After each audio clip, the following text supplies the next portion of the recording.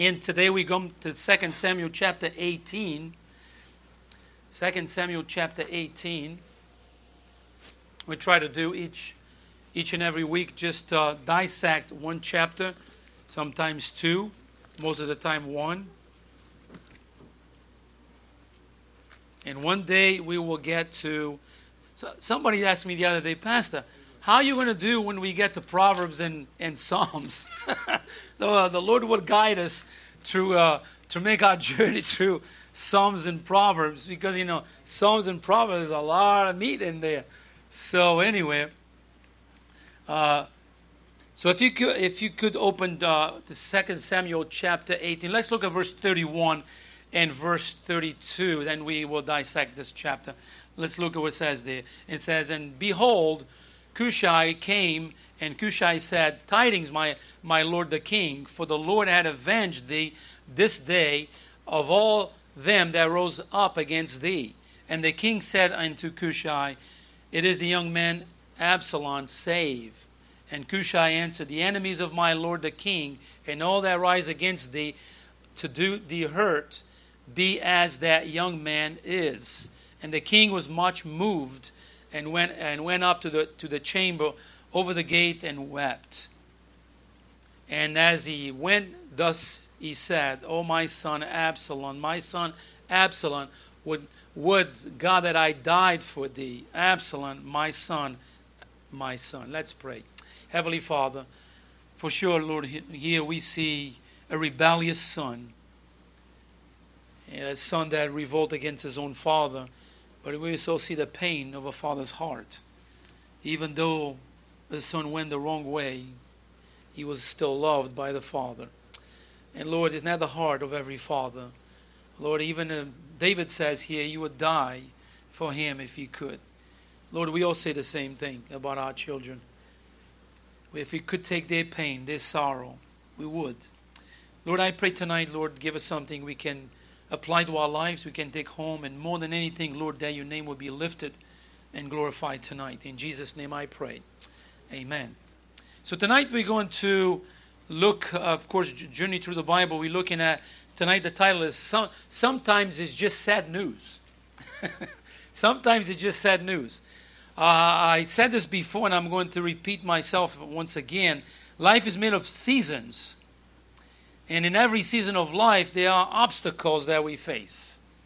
There are seasons, like you go through the year and you have seasons. You have the winter, and you have then spring, then you have summer, right? Then you have the fall. Then the winter comes again. There's seasons, and with the seasons, you see the changes, right? The winter is like nature is like sleeping, so to speak. Everything is so sad. I don't like the winter. No leaves. It's like just trees hanging in there. Right now it's interesting. I have, where I live, many woods, I have many dead trees. But in the summer it's nice because you can't see them. All they cover up with the other trees with the leaves. But so they look good in the summer, but in the winter, you can tell them. They're dead, right, sticking up. But anyway, so you see, we have seasons that we go through, and we adapt to those seasons. But there's also seasons in our own life. There are seasons of laughing. There are seasons of joy. There are seasons of pain and sorrow. There are those seasons that we go through. And all of us go through that, some more than others. But we all have seasons. If you say, well, I never have seasons of pain, well, just hold on because they might come your way. That's the way it is, I see people, for an example, they have been healthy all their lives, and suddenly just it comes... the problem with health. But there are seasons. We all have those seasons. So in every season of life, there are obstacles that we face. There are times of joy, like I said, and gratitude with friends and family. But there are also times of which is one bad news after another. Goodness, I was watching a show yesterday. I was kind of watching a little bit because I was doing something else. Actually, I was working outside, and I came in. It was already almost 9 o'clock. My wife was watching something, so I sat down, and I realized this, interesting because I was going to teach this message tonight, is that this guy gets up in the morning, and is like, he gets up, and I can see him, he puts his hand, he sits down in this little coffee shop outside, and he grabs a cup of coffee, he sits down, puts his hand on his forehead, and he say, it was one problem after another since I get out of bed this morning. Like, he was sorry for himself. He said, what else?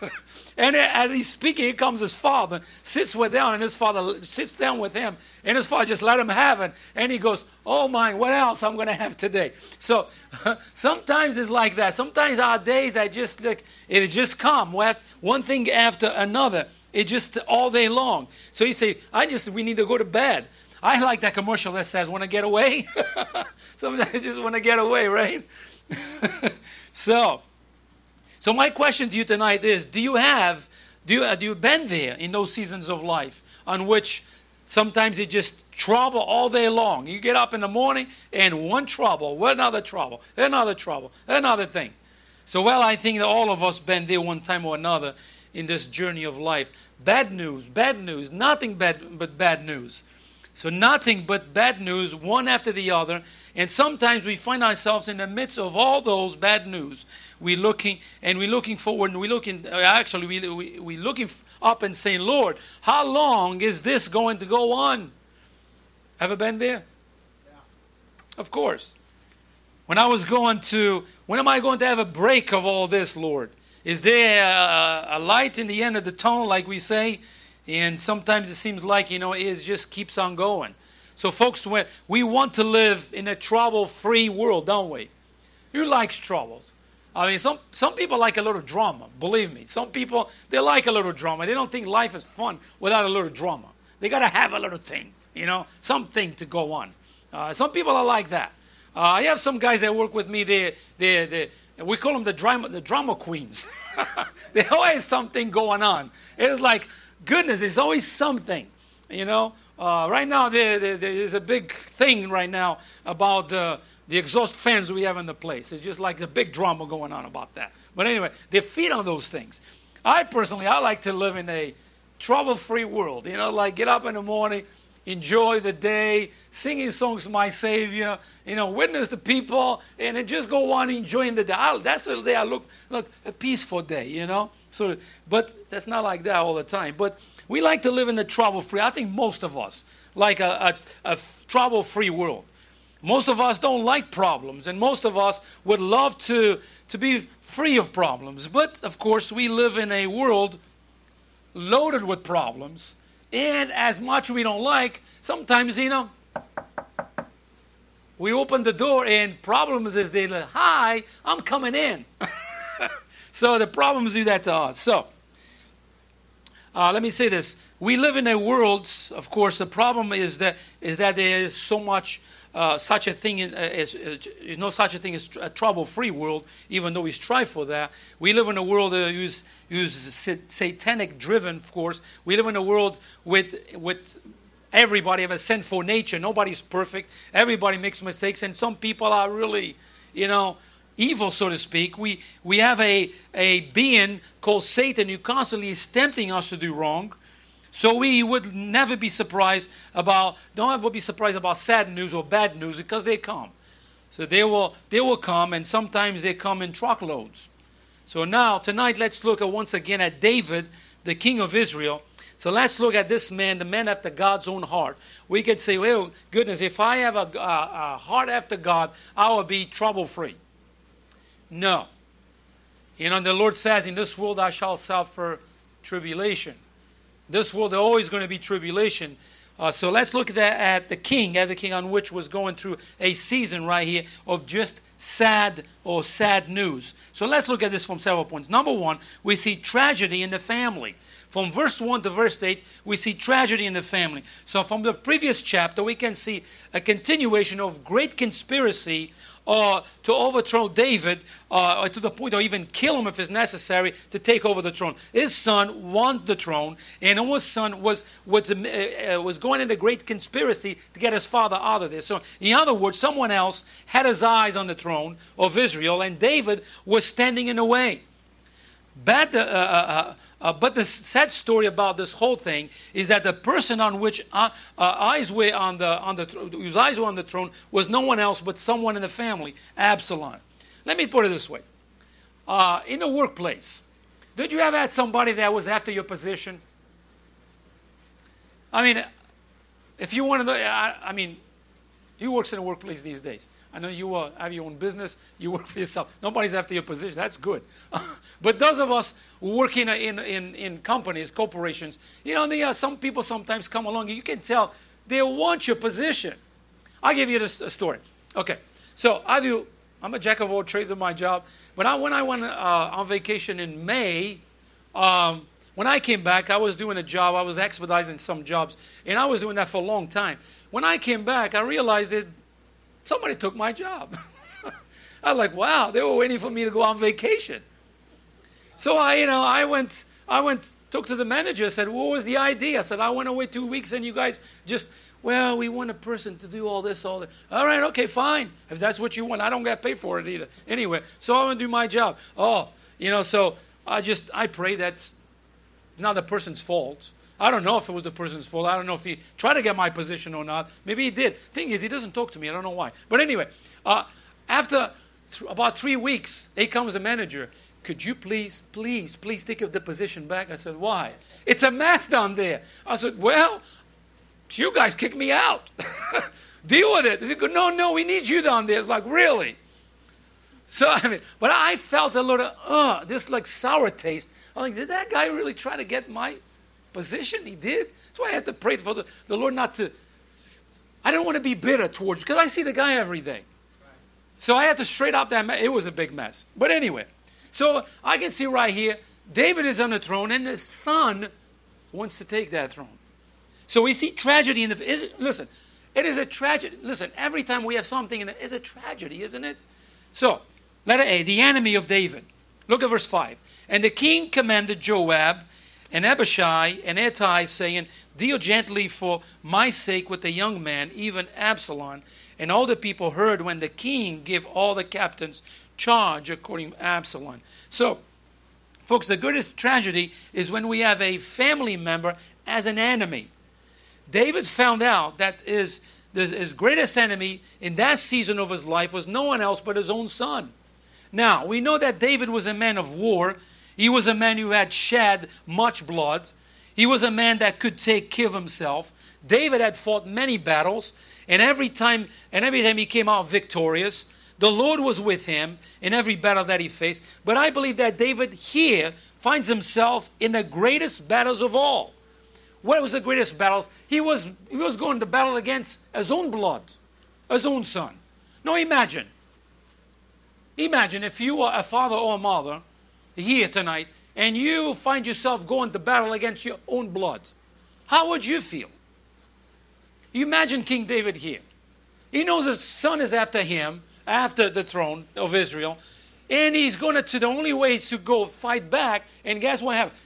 The other side of the line is somebody that he one day held in his arms, hugged and kissed, and put him to bed like when he was a little kid. That was his blood, his own son. I thought of that like, wow, that is hard. Even to think about my two boys and even my daughter to go against them, that is hard. We don't think of that, but I can imagine the heart of David here when he cries, Absalom, Absalom. The heart of that father was crying out. So, his son wanted him killed, and of course he wanted the throne. So, how can you fight against someone that you love? How can you fight against a man that once was your little boy? How can you fight against a man that you once hugged, kissed, and laid to sleep? David was fighting the greatest battle of his life, I believe. A battle against his own son. The question is, how can a father fight a son like that? How can? Believe me, when I look at this message, I'm putting myself in that position of David. In that perspective, how could I fight my own son? I wonder why David just took off. He didn't want the confrontation. So let it be the comfort of David, the comfort of David. Look at verse 1. And David numbered the people that were with him and set captains of thousands and captains of hundreds over them. And David set forth a third part of the people under the hand of Joab, and the third part under the hand of Abishai, and in another one it says the son and Joab's brother, and the third part under the hand of Ittai and the Gittite. And the king said unto the people, I will surely go forth with you myself also. But the people answer, thou shalt not go forth, For if we flee away, they will not care for you. Neither if half of us die, they will care for us. But now thou art worth 10,000 of us. Therefore now it is better that thou art secure us out of the city. Now look at that. They said that David is worth about 10,000 of them. You see the respect that they have for King David here. This is people that stuck to him and say, you stay back, we will fight the fight. That was comfort for the king. Why comfort, I would say? Because he didn't have to go to battle against his own son. Can you imagine? David pushes the sword, pulls the sword out, and the one in front of him is his own son. What do you do?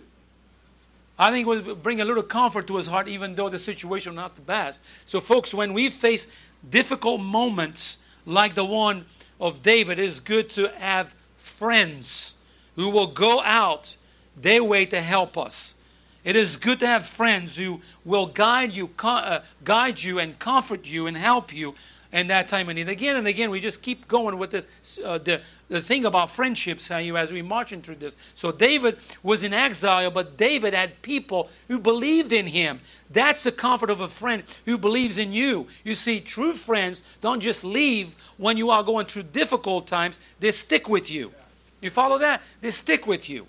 They're there for you when you go through hard times. So David's true loyal people did not abandon him. We looked last week about one that actually abandoned David, is one of his high office persons there in the court. But these people right here, they stuck with David. David said, David, we believe you. You know we're in trouble. We're going to help you. And by the way, David, you stay home. We're going to take care of the situation. So David's true and loyal people didn't abandon him in this difficult time. We're all there to protect their king. I had a young man at my job. He's a dear friend. He's not saved, but he's much younger than me. I'm like a father to him, to be honest with you. And I was a few years back. I was talking and I said, I don't know what I'm going to do. My back tires are stuck in my van. They don't move. And he said, well, your brakes are locked. I said, how in the world I'm going to get that car out of there? He goes, you need to just put new brakes. I said, I don't know how to put brakes in cars. He says, I go to your house on Saturday. I'm going to teach you. Well, remember, if you know where I live in the northern Rhode Island. This guy lives South County, all the way down. Saturday morning, guess who's at my door? He's there. He asked me for information about it. He bought everything. The pads, the thing, everything. Jack up the car, change the brakes. I said, thank you. I want to pay you. He goes, don't worry, I'm glad I could help. Well, that's a friend. I mean, we have different friends from different occasions. I understand that. But that was a blessing. That was a blessing. And he even today, one great kid. I mean, he's much younger than me. He's like, I think he's a little younger than my son, Patrick. So he's like, I treat him like almost like a father to him. And actually, he doesn't have, his dad passed away from cancer. But a good kid. But he drove all, so sometimes friends do that. They go out of their way. You need help, I'll go help you. And right here we see David, he's a battle to fight, is his own son right there. You know what the friends do? You stay home, David. We'll take care of it. What do you want us to do? We'll do it for you. But you stay here. What a comfort to his heart. You see, true friends don't just leave you when you are going through difficulties. They go there. They help you. David, like I said, loyal people didn't abandon him in this difficult time. They're there with him. So even with all of his pain, David offered to go with him to the battle, but they did not. They said, you're not going, David. You stay here. So that was comforting to David to know that many of the people still for him and believed in him. So David numbered his troops and divided them in three companies here and placed Joab, Abishai, and Ittai as the commanders. You see, it is always comforting to have the support of friends, believe me, and even family members when we're going through some hard times. It is hard. When I remember when my dad passed away, it was hard for me, very hard. My dad battled cancer, and we had to deal with that. But let me know, when you're in that down in life like that, and when you're hurting, and when you're discouraged, and you have many questions in your mind, and you have the hand of a friend or the word of a friend, And they sit next to you. Sometimes you just sit next to you and just silently, they just sit there. It is a blessing. Believe me. So that David, in this moment, this difficult moment in his life, he found out that many people love him and care about him. You see, this was a very hard time in David's life. David didn't want his army to fight his son. But Absalom had stood at the gate of Jerusalem and attacked his father. We see this in 2 Samuel 15, 1-6. So now David stood at the city gate and instructed the soldiers to go easy in Absalom. So go easy on the kid. Go easy. You're not the heart of a father. You're not the heart of a father. Go easy on the kid. I know he's doing wrong, but go easy on him. So Absalom certainly wasn't been gentle with his father. He actually been really mean to his father. Look what he did. He had murdered his brother Amnon. He drove David out of Jerusalem. He seized the throne of David. He violated David's concubines. Now he's out to kill his own father. So this guy is one thing after another. He's a rebellious son. So Absalom didn't sound to be the kind of man that you want to protect. His actions were pure evil. And here we see the love of a father towards his son, even though he was that way. Let me put it this way. We read the story of the prodigal son. What did that son do to the father? Give me my inheritance, father. He went his ways, and he said he lived the way he wanted. He just wasted that money away. And when he came to the end of himself, he said, I'm going to go home and ask my father just to be one of his servants. Because he felt that what he done wrong to his father.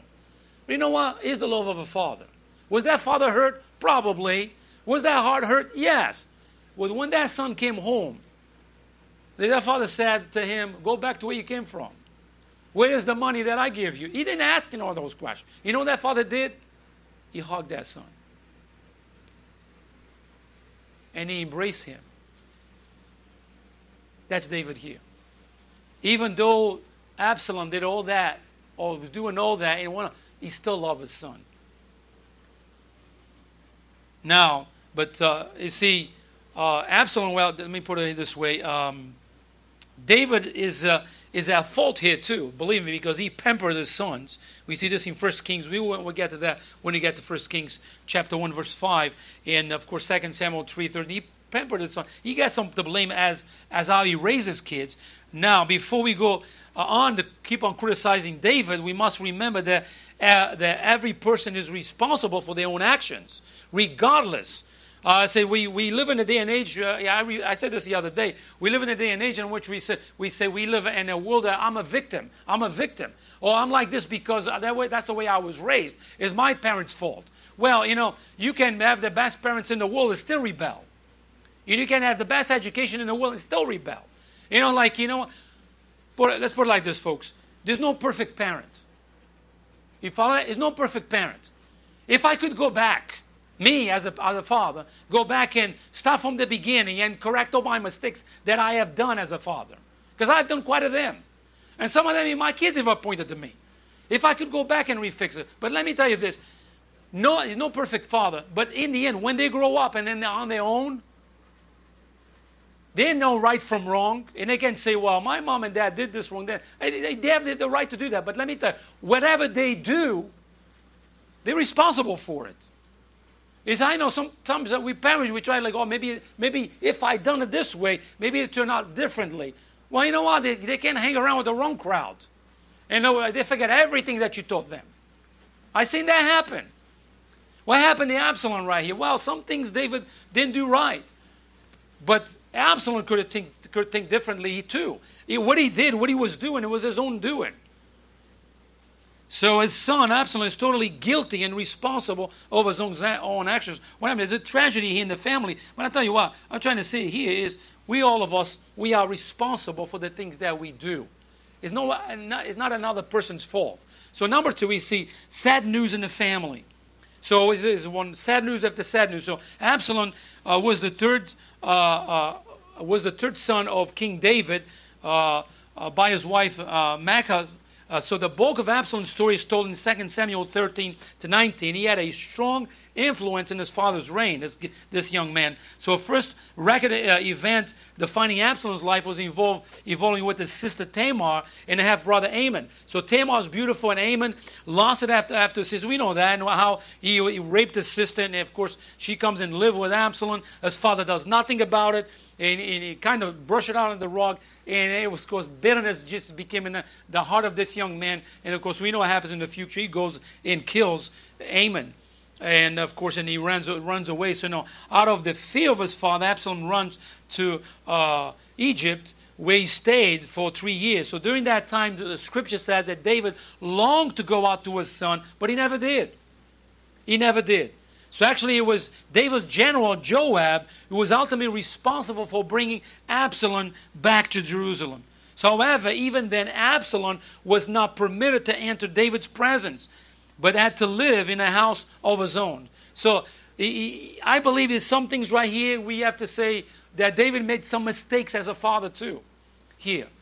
I mean, he contributed for some of the things that he did, but ultimately we can't say that was David's fault. No, it was Absalom was the one who did what he did. So unfortunately, this peace did not last here, possibly resenting his father's heresy to bring him home. Absalom began to undermine David's rule. So he set himself as a judge in Jerusalem and gave out promises of what he would do if they were king. So he began to turn the heart of the people towards him. That's how he got a crowd.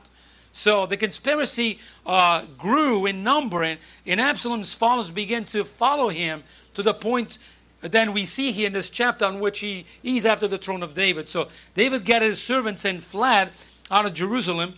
And of course, when we see what happens here, Absalom is after the throne of Israel. And something that he shouldn't do, but he did. So David did not take part of the counterattack, having been pursued by the generals to remain behind. He didn't go after Absalom. He did give, but he gave instructions to the generals how to deal with his son. And Scripture makes a point that all the troops heard David's orders concerning Absalom. So, however, the orders were disobeyed. As Absalom was riding under some trees, his long hair became entangled in the branches, and he was on horse.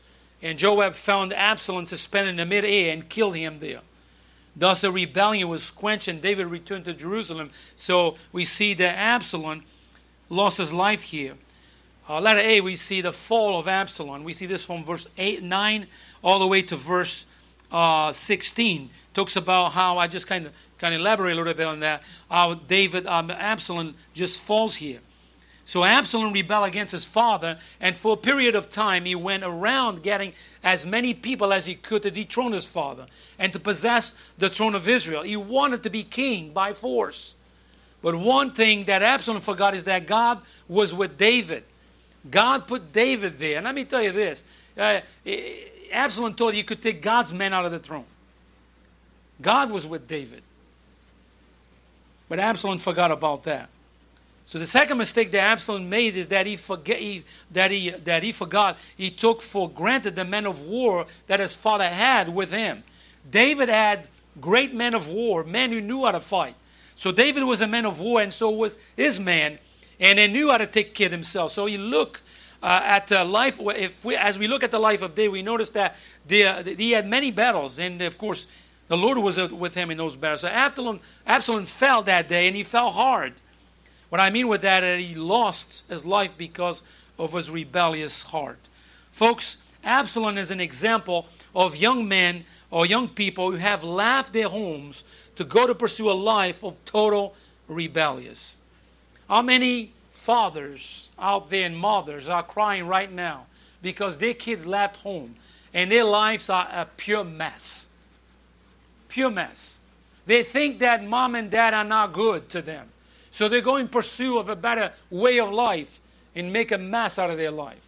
And some of them leave home because they hang with the wrong friends, the wrong crowds. And they make a mess out of their life. I want to know, we know little things about Absalom, why he turned so rebellious against his father. But I tell you what, even though today, how many even godly fathers and godly mothers, their kids rebel. They walk away from everything that they were taught. Absalom fell hard because of his rebellion. So folks, Absalom is an example, like I said, of many young people who have left their homes to go and pursue a life of total rebellious. And yes, many have hurt themselves in the process, and others have lost their lives as a result of it.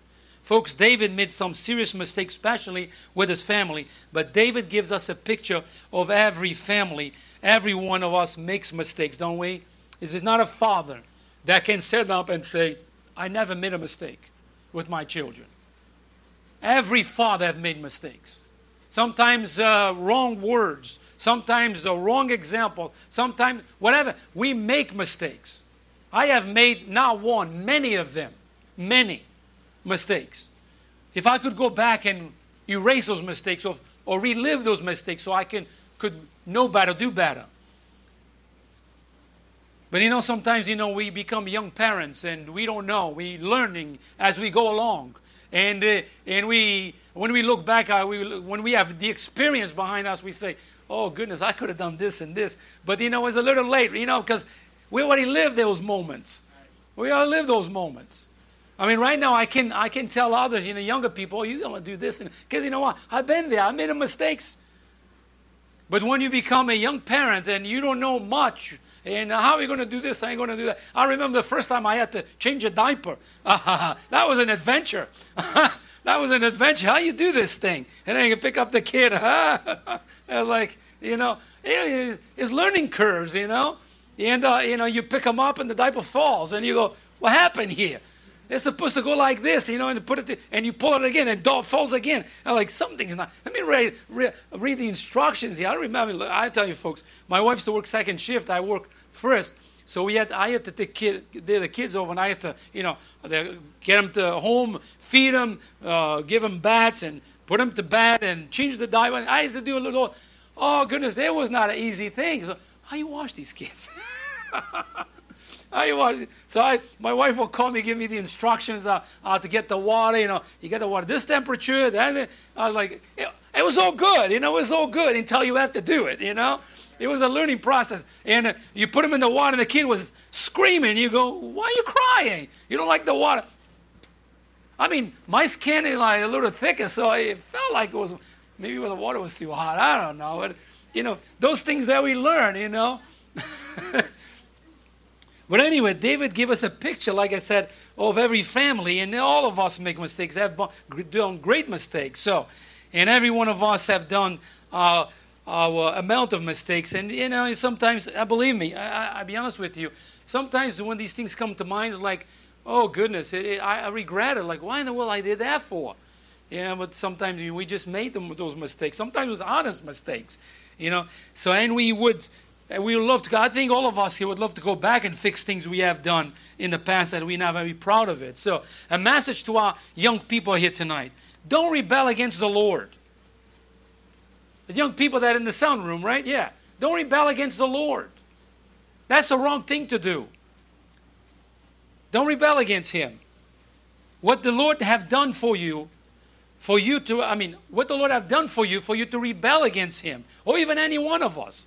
Why are we going to rebel against the Lord when the Lord have done nothing for us? The Lord always does good stuff to us. The Lord has done nothing for us to rebel against Him. Don't rebel against your parents because, you might say, well, my parents are not as good as the Jones next door. They're better parents than my parents are. Well, that's because you don't live there in the other side. They make mistakes in the other side too. So don't rebel against your parents. Love them. And understand that you make mistakes too. Your parents make mistakes and you make mistakes too. So remember that you make mistakes too. And you are not perfect either. Forgive them and continue on forgiving them because they are in need of your forgiveness. So they make mistakes just like you do. And they will never be perfect just like Johnny's parents next door. Sometimes we think that people next door, they never make mistakes. But everybody makes mistakes. Give it to the Lord and live a life that brings glory to God. God, honor your parents. So what we see here, number one, a tragedy in the family. Number two, sad news in the family. Number three, deep sorrow in the family. Look there in verse 31 or chapter 18. We read this in the beginning. It says, and behold, Cushai came, and Cushai said, tidings, my lord, the king, for the Lord had avenged thee this day of all them that rose against thee. And the king said unto Cushai, is the young man Absalom safe? And Cushai answered, the enemies of my lord the king, and all that rise against thee to do thee hurt, be as that young man is. Look what Cushai says here. Cushai is very cautious how he talks to David. David's heart is very concerned about his son because he fears the worst. Even though he gives the instructions, he fears the worst. He fears that his son might die in battle. And the first thing he asks is Absalom okay? And look what he says. He broadens the answer and he says, all the enemies of the king are taken care of. He doesn't answer the king in that particular. He's very cautious about it. Sometimes, folks, that's the way we have to talk to people. Sometimes they're not necessary. Say some things that we know is going to hurt people outright.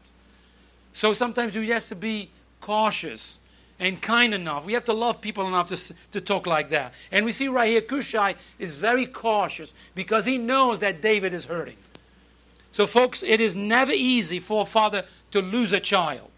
It don't matter how good or how bad that child have become.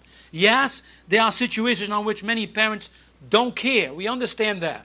There are situations like that. It's a case of abortion. We understand that, but we're not talking about that tonight. We're talking about a godly man who made a mistake, such as David, who was paying with a very high price for it. We're talking about a son who totally rebelled against his father to the point of wanting his father even dead if it had to be. So that rebellion we see that rebellion is at the core right here.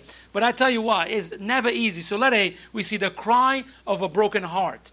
Look at verse 33. And the king was much moved. His emotions were very high right here. And went up to his chamber over the gate and wept. You see, David, when he heard the news that victory, he won. His enemies were overtaken. And, that's a time of celebration. David had nothing to celebrate here. He goes to his chamber, and you know what he does? He weeps. He cries. And the Bible says, and he went thus, he said, oh, my son Absalom, would God that I died for thee. Oh, Absalom, my son. See, even as rebellious as this son became, David said, as Absalom, I would die for you. Wow. I had a sweet moment with my mother.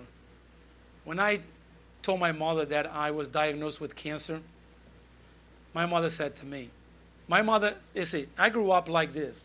In my home, my parents would never say, I love you. That's something I never heard from the mouth of my parents. That's just like the way we were brought. I don't doubt that my parents they love me. I know that. But it was never came out of their mouths. I say to my kids all the time. Even my daughter today, I just sent her a text. I said, I love you. She came to mind. I prayed for her, and I say, I loved you. And I had a big heart coming back to me. I love you too, Daddy. But I raised my kids that way. My parents are different. But when I told my mom that I was diagnosed with cancer, and immediately, she's a very unhealthy lady, sick, I understand, but she began to cry. She was just, because her husband died of cancer, and she was crying, and she looked at me and said, if I could take your cancer, I would. And she was just broken crying. That's David here. David's saying right here, Absalom, I would die for you. I didn't want you to die. I would die for you if I could. That is the heart of David right here. So David's anguish arose in part from guilt, but in part also because of the pain that he had in his heart. He knew that his own dark side had fed Absalom's schemings away in many ways. He knew his own, what he had done. Maybe he was not the right father that he should have been to Absalom. However, he did not let Absalom off the hook. His behavior was not entirely his father's fault. Parents have a significant influence over their children, absolutely. But they are not responsible for their actions when they become adults. No, they're responsible for their own actions. But we see right here is the crying of a parent. So our parents had character flaws and make mistakes, but we have a choice whether or not to repeat them. You follow that? Listen, my dad, was a heavy alcoholic. All right, that was my dad. In my teenage years, I put it like this, and I'm not ashamed to say that, believe me. I loved my dad. But from my, I'd say 9 to my 19 years old, my dad and I was like this apart. Because my dad was just always in a bottle, always drinking. It was nothing, no example for me. But listen, he got very sick. He stopped drinking. And for over 20 years, he wouldn't drink a drop. He became the man that I always desired, the father that I always wanted. But let me tell you this. But because my father became an alcoholic, it doesn't mean that I have to become one too. You follow that? That would be my decision, because when I open my mouth and put the bottle in, that's my choice. Just because we say, oh, we're influenced by our parents, if we allow that to. Because we know what is right and wrong, don't we? If I know my father, my mother did something wrong, I know they did, what they do is wrong. If I do it, it's because I want to. So it's always a choice. So if only they could have done something different, perhaps, but not necessarily. There are many influences in our lives that our parents give to us. Of course, we're influenced by our parents in many different ways. But our actions are for not us to blame them. So Absalom's things right here is not to blame on David.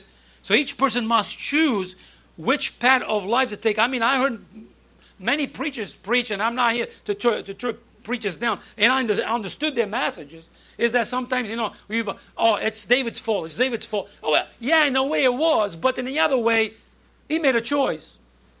Their kids made a choice to act like that. So David's headache was particularly rooted in his guilt and grief in something else, his love for his son. He loved his children. The way David is crying here, there was no doubt that David loved his son. So despises his rebellious son trying to do it to him, and David never stopped loving him. So this is a story of the entire Bible. God loves us even when we are unlovable. God loves us even when we rebel. God loves us even when we nail Jesus to the cross. Like David, God is brokenhearted because God has such high hopes for us and knows we can do better than that. So when we rebel against the Lord knows that we can do better than that. The Bible actually says that we grieve the Spirit of God when we rebel against God. So let it be, we see the effects of a broken heart. Folks, when we have a broken heart, it not only affects us, but also affects others around us as well. The physical appearance, our body language, our great communicators of what is going inside of our hearts. Sometimes we say to people, "Hey, how you doing?" "I'm doing good." "How you doing?" "I'm doing good." Today was an example. One of my co-workers walked in, he took Salah with me. I said, "Hey, how you doing, Brian?" "I'm doing good." I look at him, I said, "Hey, if you want to talk about it, it's okay, but I know you're not doing good." He goes, "How you know I'm not doing good?" I said, "Your face telling me that you have a big problem as big as that's tomorrow, and you're walking like somebody who was very burned about something." He goes, "Yeah, you're right. How you know that?" "Your body language is telling me that." I can see it. So, but he didn't say, he didn't talk to me about it because he didn't want to talk. And I respect his privacy, but you can see, you can tell, you can see it. So, physical appearance, our body language are great communicators of what is going on inside of our hearts. People do take notice of that. I know that we don't want we don't want people to know what's going on with our lives many times. Hey, I understand that. We don't want others to know what's going on with our lives, but many times it's almost impossible to hide the deep pain of our hearts. So, was David hurting? Yes. Could David hide? He could no longer hold it in. So he went to his chamber and he cried, but his cry was so emotional, there was a lot of hurt in his heart that became so loud that everybody heard. That's what happened there. Everybody heard. Didn't Joseph did that in the Old Testament too? Before, with his brothers, he went and he couldn't hold himself and he excused himself and he hid. He began to cry and his cry got so loud that everybody heard him crying. Sometimes we get like that. So we don't have to tell anyone what's going on with our lives. It simply expresses itself in the way we present ourselves. And a lot of times even our body motions speaks a lot. So David lost his son Absalom, and he could not contain the deep sorrow of his heart. For sure he loved his son. Folks, his sorrow was so deep, so painful, that victory turned into shame in the eyes of his own soldiers. In Israel that day was not a day of celebration. It was a day of shame. Everybody went home with their heads down because the king was crying. There was no reason to be joyful because the king was hurting. There was no reason there. I tell you, folks, I conclude with this. Life is made of seasons. And in every season of life, there's obstacles that we face. There are times of joy, gratitude, and friends and family, but there are times like here, David. David go to a season of intense pain. I think, to be honest with you, I think that's the greatest battle that David had to fight. Besides Goliath, I mean, we all know that we talk about David, Goliath comes right along. What about David and Absalom? Fighting, go to the battle with his own son. That was, to me, the way we see David crying here is the greatest battle that David ever faced. Go to battle with his own blood, with his own son. Can you imagine? Well, think about it. I close with this. Think about it. The one that you saw being born, the one that you fed and carry and changed the diapers, the one that you help and play and help grow up, and you see them grow and turn into a young man, the one that you were there the whole time, now is in war against you. What do? You see the pain of David? Well, we're not going to conclude in a joyful way. This is sad news. Sometimes, like I said, it's just sad news. We will get a better perspective when we go to the next chapter next week. All right, let's pray. Heavenly Father, thank you, Lord, so much for this passage of Scripture. And Lord, there are seasons in life.